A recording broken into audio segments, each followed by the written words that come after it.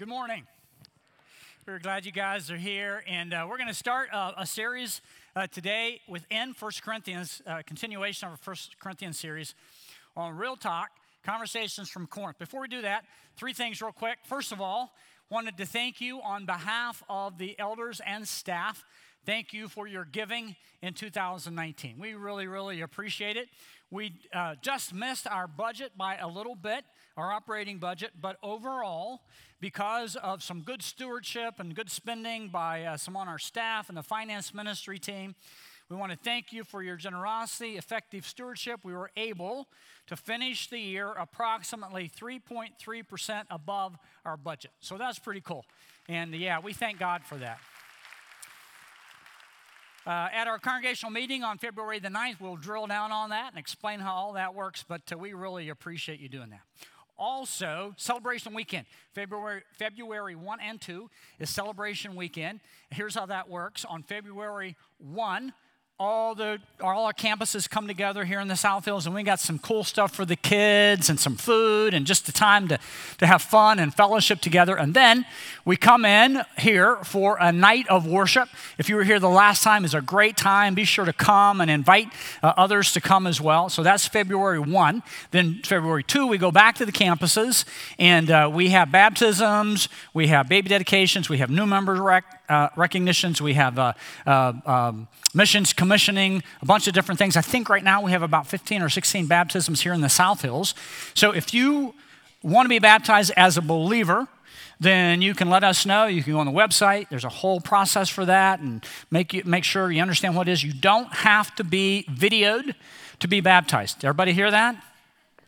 We looked in the scripture, and they didn't have videos then. And so you can be baptized without being videoed. If you do get videoed, it's a cool thing to share. But again, if you don't want to do that, if that's keeping you from being baptized, please don't let that. But just follow the Lord in baptism. The last thing, real quick, I don't mention this often, but we take an Israel trip every other year. And the first year we went, I thought, man, this is so cool. I'd love for people to go over and just see Israel. And so we've taken trips back. We keep it fairly, last time it was a little larger with 2 buses. We try to keep it to one bus so we can get to know each other and hang out a little bit. But we have about 10 spots left if you're interested, and you can go on the website and see all the dates. This year, in addition to the main tour trip, we're also going to do a 3-day hike from Nazareth to Capernaum. It's really cool. It's about 12 to 14 miles a day. And it's added, it's before we do the trip. So you could do the hike and not the trip. You could do both. You could do not the hike and the trip. You can go on the website and figure all that out. All right? Let's pray and then ask God for his help as we look in his word. Father, thank you for reminding us today in our singing that the battle is yours. Man, sometimes we want to take the battle on ourselves, and it's overwhelming and sometimes paralyzing. And we're going to see today, Lord, that we're in the midst of it, and we have responsibility to do the things you're calling us to do. And so I pray, Lord, that you teach us today from your word. Do what only you can do. Only you can grab our attention. Only you can soften our heart. Only you can speak through your Spirit, Lord, in a way that is meaningful. So we're totally dependent on you here today. We thank you, Lord, for being able to come together, to sing, to interact. And before we look at your word, we want to pray together as Jesus, our Savior, taught us to pray. Our Father, who art in heaven, hallowed be thy name. Thy kingdom come, thy will be done on earth as it is in heaven. Give us this day our daily bread, and forgive us our trespasses as we forgive those who trespass against us. And lead us not into temptation, deliver us from evil. For thine is the kingdom and the power and the glory forever. Amen. Amen.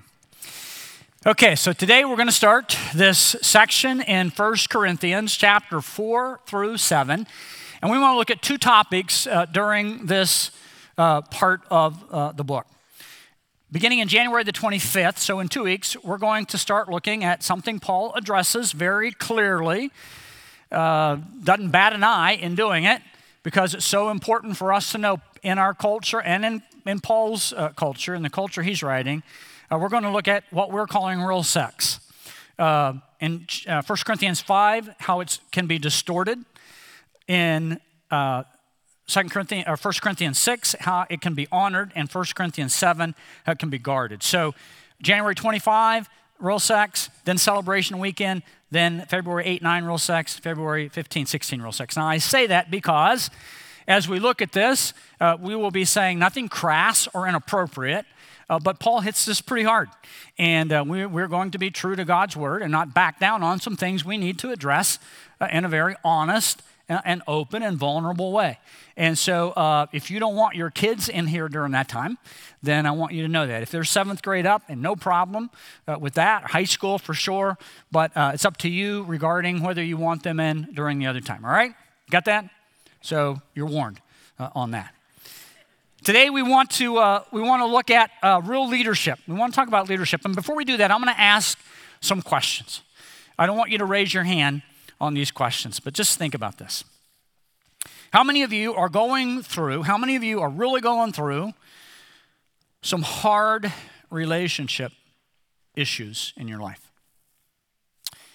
Don't raise your hand, but maybe some stuff with friends at school. A lot of parents today are talking about, man, the social media platform just exacerbates all the conflicts that are normally there. So maybe some stuff at school.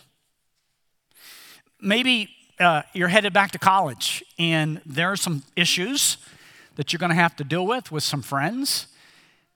Some changes maybe you've decided to make over the Christmas holidays. Some roommate issues. Man, I don't know if there's any better place to learn about real life than having to deal with a roommate, right? Maybe there's some stuff going on at work with your coworkers. Maybe your boss is a jerk. That's why I didn't want people to raise their hands, so that those working, particularly those working for the Bible Chapel, I didn't want their hands shooting up. Maybe some things with your boyfriend or girlfriend. Maybe some things have gone a little too far.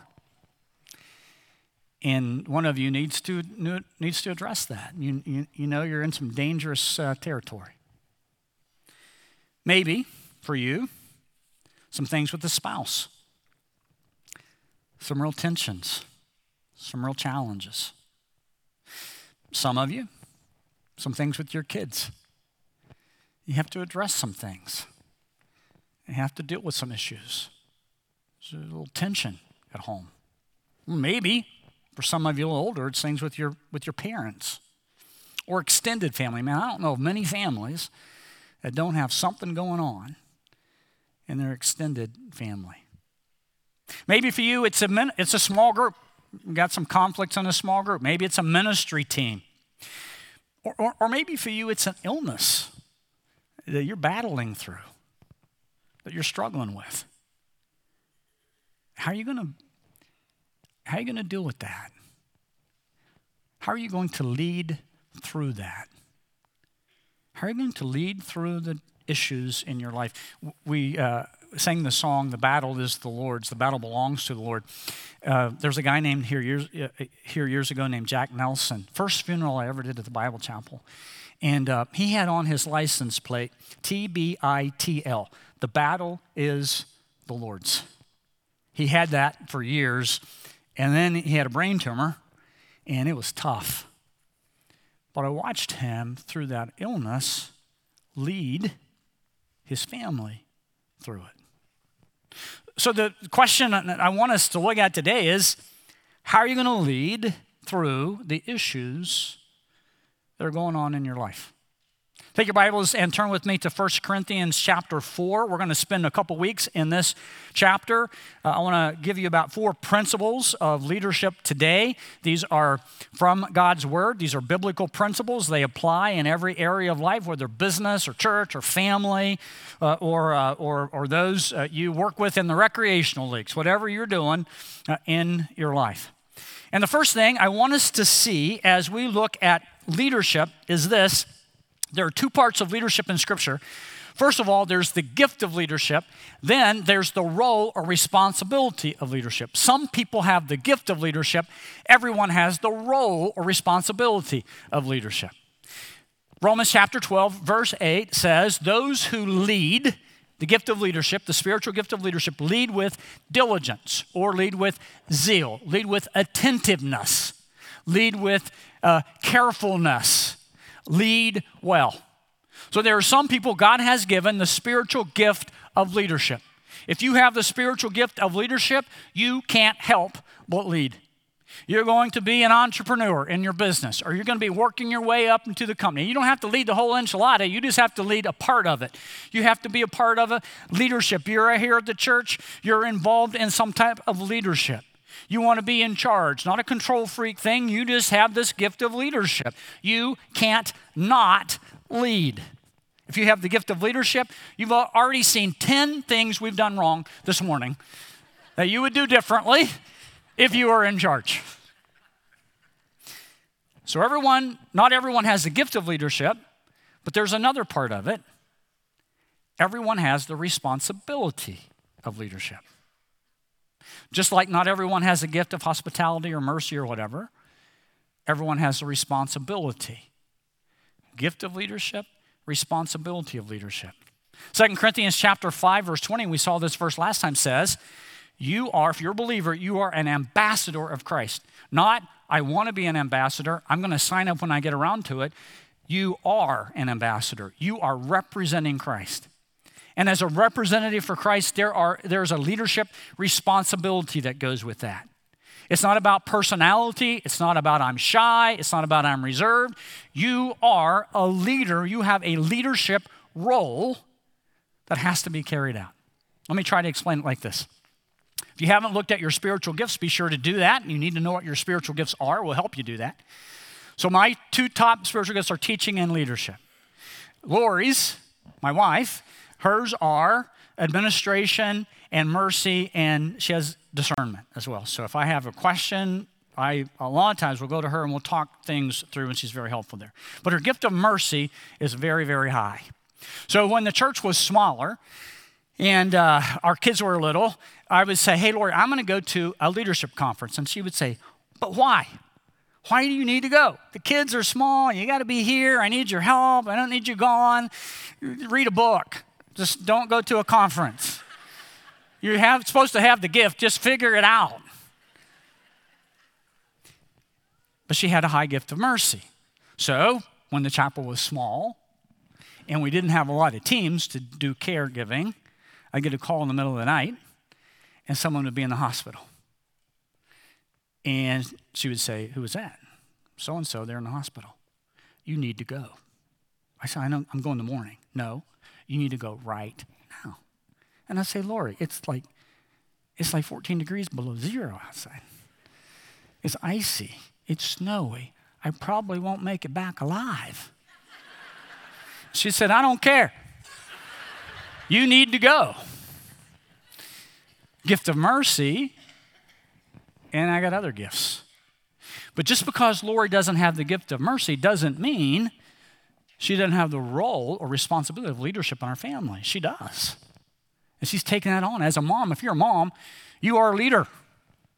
You have a role and responsibility. There are things you have to do. It doesn't matter if you don't have the leadership gift, you have the responsibility. Does that make sense?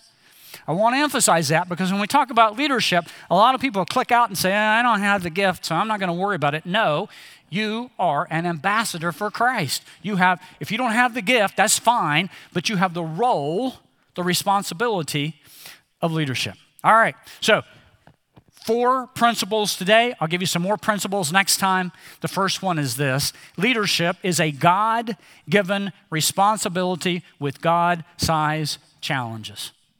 A God-given responsibility. God placed you in a position that you're going to lead someone, that you're going to be an example to someone, that you're going to influence someone. God placed you there. He sovereignly put you there. When we read 1 Corinthians, we see over and over again Paul saying, man, I shouldn't even be an apostle. I'm the least of the apostles. I persecuted the church. It's only by God's grace I am who I am. Only by his grace. So if you're in a leadership position, and you are, if you're a believer, God has placed you in a friend group, in a workplace environment, in a family, in an extended family. And you need to lead because you are his ambassador, a God-given responsibility, and it also comes with what? God-given challenges. If you're a believer and God has called you to be an ambassador, has appointed you as an ambassador, as a leader, you're going to have some challenges. You're going to have some issues going on. You're going to have some things that you need to deal with. And you can't just sit there. There is no such thing as a passive leader. You have to be one who says, God, this may even be this is over my head, but I'm depending on you to give me everything I need to do what I need to do in this situation. Man, we see that throughout 1 Corinthians. If you study the book, as we're studying the book of 1 Corinthians, we see this. Paul said in chapter 4, verse 15, he said, for though you have countless guides in Christ, you do not have many fathers, for I became your father in Christ Jesus through the gospel. Paul's saying, man, I came to Corinth. I was there. I shared Christ. Many of you trusted in Christ. Paul stayed in Corinth for 18 months. He founded the church there. And you know, of all the churches he founded, you know who was the most critical of Paul? The Corinthians. They didn't give the guy a break. They criticized his teaching. They criticized his leadership. They said, Paul, who are you? You're not even one of the 12 apostles. You don't even have the authority of an apostle. They questioned him over and over and over again. Here's what they said about him in 2 Corinthians chapter 10, verse 10. They said, his letters are weighty and strong, but his bodily presence is weak and his speech is of no account. Now, how would you like that said about you? His letters, they make some sense, and he can put it in a letter, man. He has no problem writing these strong things in a letter, but when he shows up, he's this little guy, and he can't talk very well. You ever hear people saying, you know, I love people say, you know, this guy's such a leader. When he walks into the room, he just fills up the room. Wasn't Paul one of the most dynamic leaders in the New Testament? You wouldn't have been impressed by his presence. The Corinthians weren't. You wouldn't have been impressed by his speaking. The Corinthians weren't. But what a dynamic leader.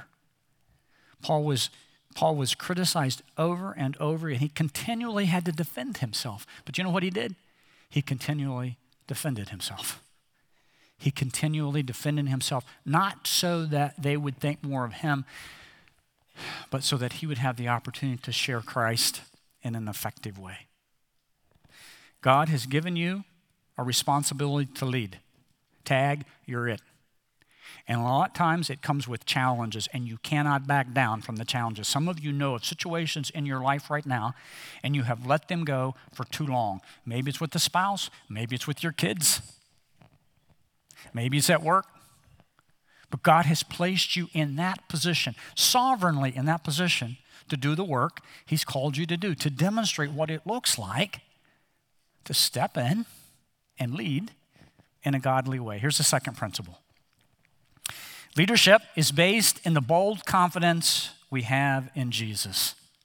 So if you're sitting there and saying, hey, it's just not me to speak out. It's just not me to deal with this situation in my family. It's just not, I'm just shy, I'm reserved. It's just not me. That excuse doesn't work. Because the confidence we have is not in and of ourselves.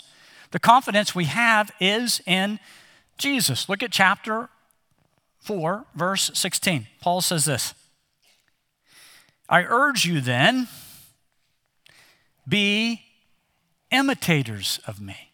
That's a pretty bold statement, isn't it? Can you say that?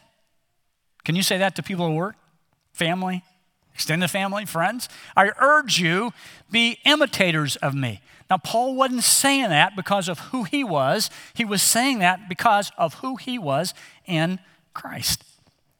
And he says it over and over in his letters. Philippians chapter 3, verse 17, brothers, join in imitating. Brothers is generic, brothers, sisters. Join in imitating me and keep your eyes on those who walk according to the example you have in us. Join in imitating me and watch others who are following Christ. See how they act. Philippians chapter 4:9, what you have learned and received and heard and seen in me, practice these things. Man, dads, can you say that to your sons and daughters? That's a tough one, isn't it? That doesn't mean perfection. That sometimes means see how I ask forgiveness when I completely dropped the ball and failed and sinned. 1 Corinthians 11:1, Paul puts all this into perspective when he says, be imitators of me, what? As I am of Christ. Be imitators of me as I am of Christ. As I'm following hard after Christ. That is the purpose of my life. That's what I'm doing. Then you can imitate me as I follow Jesus. Man, that should be the mantra for every parent, right? Should be the mantra for every leader. Follow me as I follow Jesus. Now again, Paul didn't say that because of who he was. He's going to tell us throughout 1 Corinthians, he's nothing. He didn't deserve to be have any aspect of leadership. Least of the apostles, persecuted the church. But he says, I am who I am by the grace of God. As we've been singing this morning, we have a standing in Jesus. Everything we have is because of who Jesus is. And we have what we call here at the Bible Chapel our spiritual identity. And we have the spiritual identity we use here at the Bible Chapel, this word, safe, with 2 S's, to remind us who we are in Jesus. If you're a believer, here's who you are. This is not some mantra that you put up on your mirror, some positive thinking that you put on your mirror and say every morning before you go to work. This is who you are. First of all, you are significant. You're not significant. We are not significant in and of ourselves. We are like the Apostle Paul. Every seed of every sin is planted in our heart, as the old theologian said. We know what we would do without the grace of God, but we are significant because Jesus is significant. Our significance is found in him. The second S is we are secure. And think about that. Nothing, if you're a believer, absolutely nothing can separate you from the love of God that is in Christ Jesus, Romans chapter 8. Nothing. You are secure forever. The A is accepted. You are a child of God and will forever be. I talk to people in their 20s, 30s, 40s, 50s, 60s, and 70s, and they still have trouble in life because they weren't accepted by their dad. That bothers them. One writer calls it the father wound. And I know that's for every father. We got to make sure we don't wound our kids, right? But if you have that wound today, I want to tell you about a father who loves you unconditionally, who accepts you unconditionally, who will never disappoint you. You are accepted into his family. You are a child of God, and he loves you as son and daughter. Significant, secure, accepted, forgiven. Aren't you glad you're forgiven? Don't you want to tell your kids about that? God says that he takes our sin and he chooses, the omniscient God who knows everything there is to know about everything there is to know, takes our sin and hides it behind his back, separates it as far as the east is from the west. He remembers our sin no more. We have trouble forgetting our own sin, right? So here's the deal with that. You can't say, well, you know what? Yeah, I get it. I'm an ambassador, but man, I got so much baggage in my life. I got so many things in my past. You know, I just don't feel like I have the platform. I don't feel like I have the standing to actually lead other people. That's baloney. That's not biblical. Jesus took care of that for you. He forgave you. Your past is gone. And now you have the opportunity to tell people, here's this gracious God I serve.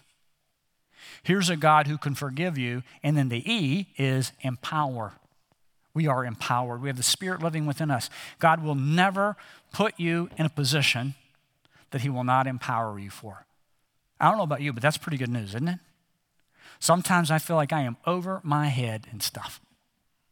But here's what I know. God, if you put me here, You're going to give me everything I need to do what you've called me to do. See, Paul knew that his leadership had this bold confidence because of who Jesus was, not because of who he was. And so God has put you in this God-given responsibility with some great challenges. And you may be thinking of some of those challenges, and you may be thinking, how am I going to do this? I don't have it within me to address this situation. Yeah, you do. Because of Jesus and the confidence you have in him. Third principle. Leadership, we see, chapter 4, is servant leadership. Biblical leadership is servant leadership. Chapter 4, verse 1. This is how one should regard us as what? Oh, it's not up there, is it? As servants of the Lord. That's how we should be regarded, as servants of the Lord. Servant leadership. Sounds kind of counterintuitive, doesn't it? Servant leadership. There are two disciples came to Jesus, James and John, and they said, Jesus, when you come into your kingdom, we want to sit on either side of you. We want this position of power on either side of you. And Jesus said, you really don't know what you're asking. And when the other disciples heard that, they were angry. And so Jesus used it as a teaching moment. Here's what he said in chapter 10, verses 42 through 45. Jesus called them to him and he said, you know that those who are considered rulers of the Gentiles lord it over them, and their great one exercise authority over them. That's what we think of leadership, right? Power. You exercise authority over other people. You're in charge. You're significant. You're the one. But here's what Jesus said. It shall not be so among you. Jesus says that we don't do it that way here. Instead, whoever will be great among you must be your what? Servant. Whoever would be first among you must be slave of all. And Jesus said, let me show you how to do that. For even the Son of Man came not to be served, but to what? To serve and to give his life a ransom for many. Two things in servant leadership. We'll talk about this more. Two things in servant leadership. One, you have to surrender your life to Jesus. Have you done that? Yeah, you're a believer, I get it. But have you really surrendered everything to the Lord? Your time, your energy, your possessions, all the stuff in your life. Have you really surrendered to the Lord? Now, that's an ongoing thing that we're going to be doing. We surrender today, and we're going to be surrendering tomorrow, but it's an attitude of surrendering. It's not like a one-time, one and done. But do you have the attitude, do you have the heart of saying, God, this is all yours. I want to do today what you want me to do. I want to use my stuff the way you want me to use my stuff. I want to use my money the way you want me to use my money. I am surrendering to you. Servant leadership begins with a surrendered life to Christ. Secondly, it involves a committed life to others. I'm committed to others. It's bigger. This life is bigger than me. It's not just about me. It's about how I can serve others, how I can minister to others, how I can lead others. You go through Scripture, you're going to find well over 30 times one another passages. Build one another up, love one another, forgive one another, show hospitality to one another, on and on and on. You see, the Christian life cannot be applied unless it's applied in community. You cannot apply the Christian life unless you apply it in community. And that's counterintuitive to us because, as we said last time, this big sin in our life is after the fall. Remember last time we looked at creation and the fall and redemption. This big thing we got going in our life. I got it going anyway. If I can write it.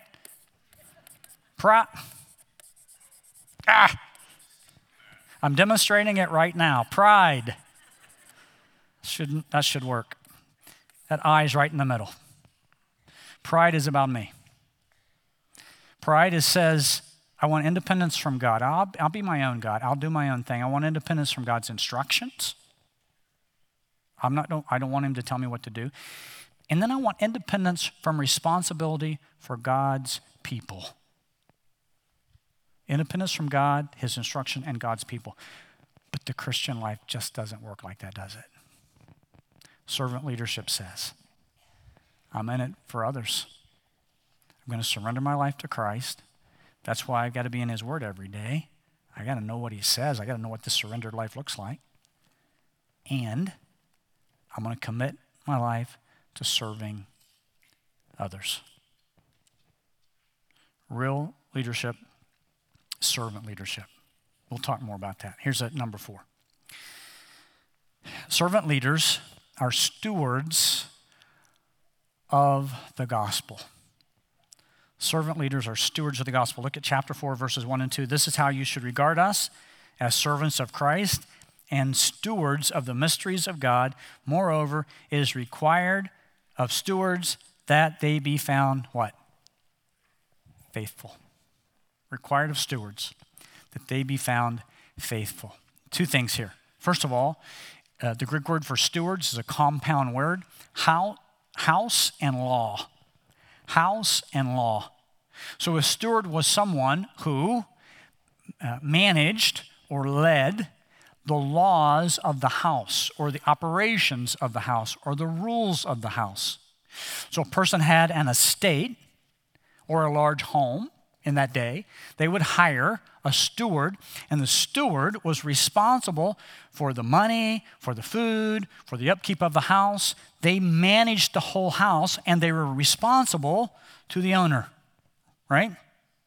So in Scripture, Jesus uses that same phrase. Paul takes that same phrase and says, we are stewards. We don't own any of this stuff. It's not ours, but we manage it. We use it. We're responsible for it. It all belongs to God, and we're accountable to him. And we are stewards, and we need to be faithful. And then Paul says we are stewards of the mysteries of God. That's just another way that Paul says the gospel. We are stewards of the good news of Jesus Christ. We are stewards of the gospel. Real quick here, a lot of times when we say, you hear people say, I share the gospel, right? I shared the gospel with someone. And what they mean is they were able to speak with someone, and it's a great thing, and they were able to explain kind of the 4 tenets of the gospel. You're a sinner. The wages of sin is death. Jesus died for you, and you can be saved through faith, right? And we say, we shared the gospel. Well, we did share the gospel, but that's a very small mindset of what the gospel is. The gospel is this whole life that we live in Christ. It's our being saved. It's our being set apart, made holy, the theological word sanctified. It's our being justified, made right with God, and it's our living out this life. So when Paul says you are stewards of the mysteries of God, he's saying you are stewards of the good news of Jesus. You are stewards of this life that he's given you. You are stewards of your marriage. You're stewards of your parenting. You're stewards of the relationships you have. You're stewards of your money. You're stewards of God's grace, your gifts, everything God's given you. You now have to manage it. And you need to manage it well. We'll talk more next time about some principles of leadership.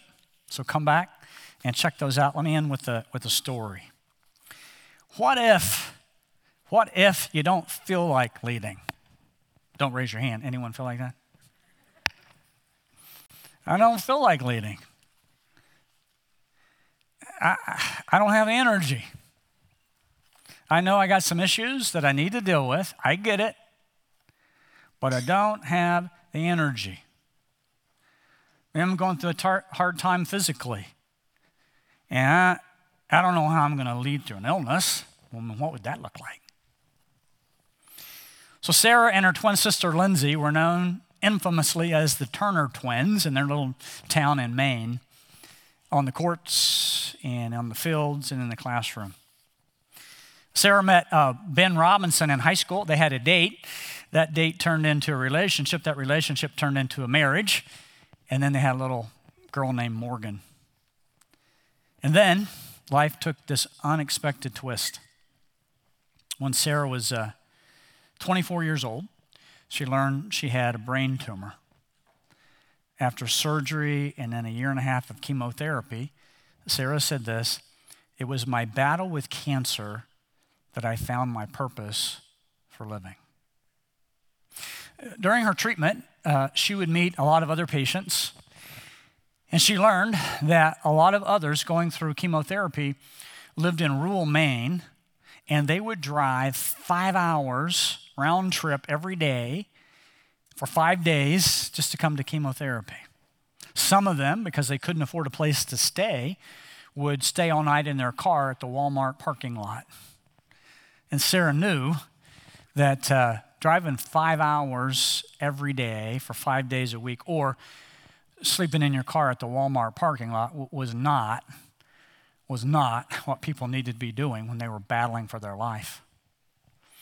So Sarah had an idea, and she worked tirelessly to bring about this idea. She had an idea to start a hospitality house where people who were taking treatments could come and stay. She shared her idea with different people in town. She worked tirelessly, sometimes even while she was taking chemotherapy. She would stay up all night working on the project. Through her ordeal, she kept her faith in Christ. In fact, she told her family, she said this: "I'm not leaving the party early. I'm just getting there first." Here's what she wrote: "Life is fragile.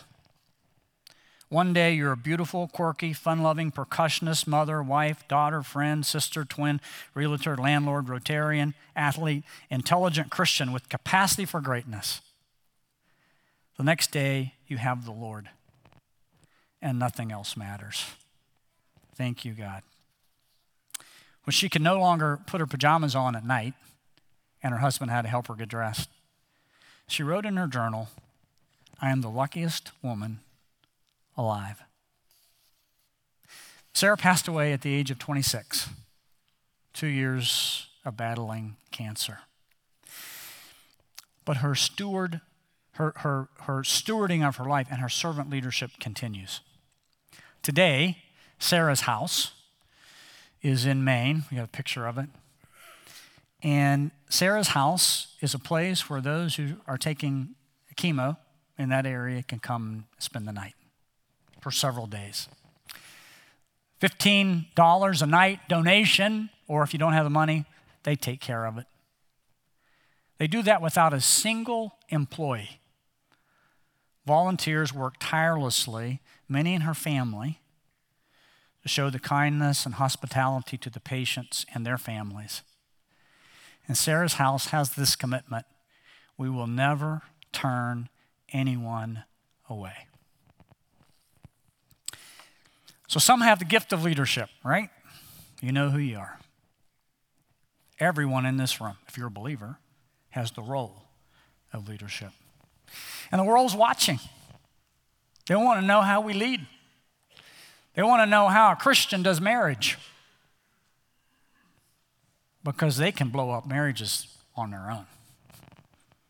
They want to know how a Christian does parenting, because they got all the challenges we do as well. They want to know how a Christian goes through an illness, to watch that person stand firm in the battle. How we live today will be what we leave tomorrow, right? How we lead today will be what we leave tomorrow. Sarah wrote in her journal on her last days. She said, "I have a firm foundation, I have a firm affirmation that I have left it all on the field of life, that is. I have not held back. I do not regret. The people in my life know what they mean to me." So my question is this: are you leaving it all on the field? Are you making certain that every moment counts? This one and only, we get this one and only life. Are you making sure that you're leaving it all on the field? That you're living all out for Christ. It's not about you, your wants, your stuff. you're leaving it on the field. No regrets. And the people in your life know what they mean to you. So let me leave with this question. What's going to be your Sarah's house? This life's short. Goes pretty quick, doesn't it? You're going to be gone. What are you going to leave? How you lead today will be what you lead tomorrow. How you lead today will be your Sarah's house for tomorrow. What's it going to be? Now, I get it. We feel over our head, don't we? I sure do. But we have one, as a believer, we don't fight this battle on our own. We have one who is fighting for us. We have one who is giving us everything we need. So Susie's going to come and just sing a song over us. And I just want you to be reminded as she sings this song, you're not on your own. God is fighting for you. And any assignment he's given you, he'll give you everything to complete it really, really well. Listen to this song.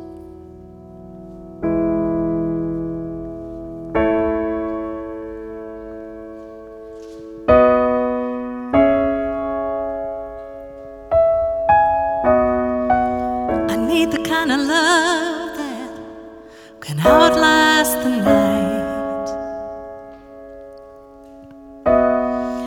I need the kind of love that is willing to fight when the going gets tough and my strength's not enough. I see you showing up like never before.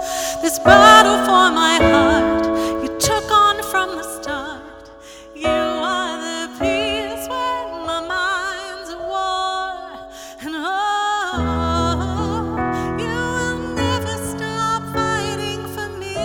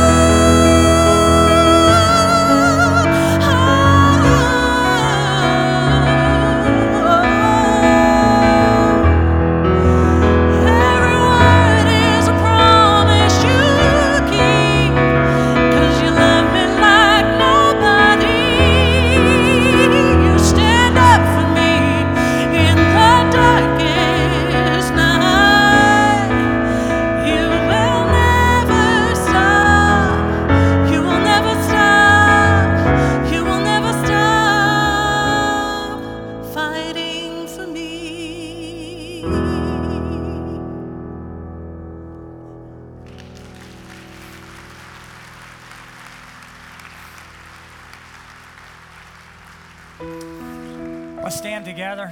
There'll be those who would love the opportunity to pray with you before you go, whatever you got going on in your life, to pray for you and to pray with you. Father, we thank you for that promise we've just heard, that you will never stop fighting for us.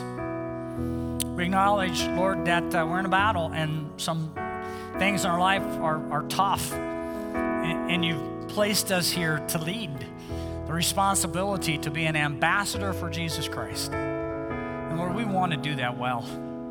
And we can't on our own strength and in our own strength. And so, Father, allow us to surrender ourselves to you and be empowered to do everything you're calling us to do. That's our prayer as we leave, Lord, this week. Empower us. Empower us to do everything you're calling us to do. Be with us as we go. In Jesus' name. Everyone said together, amen.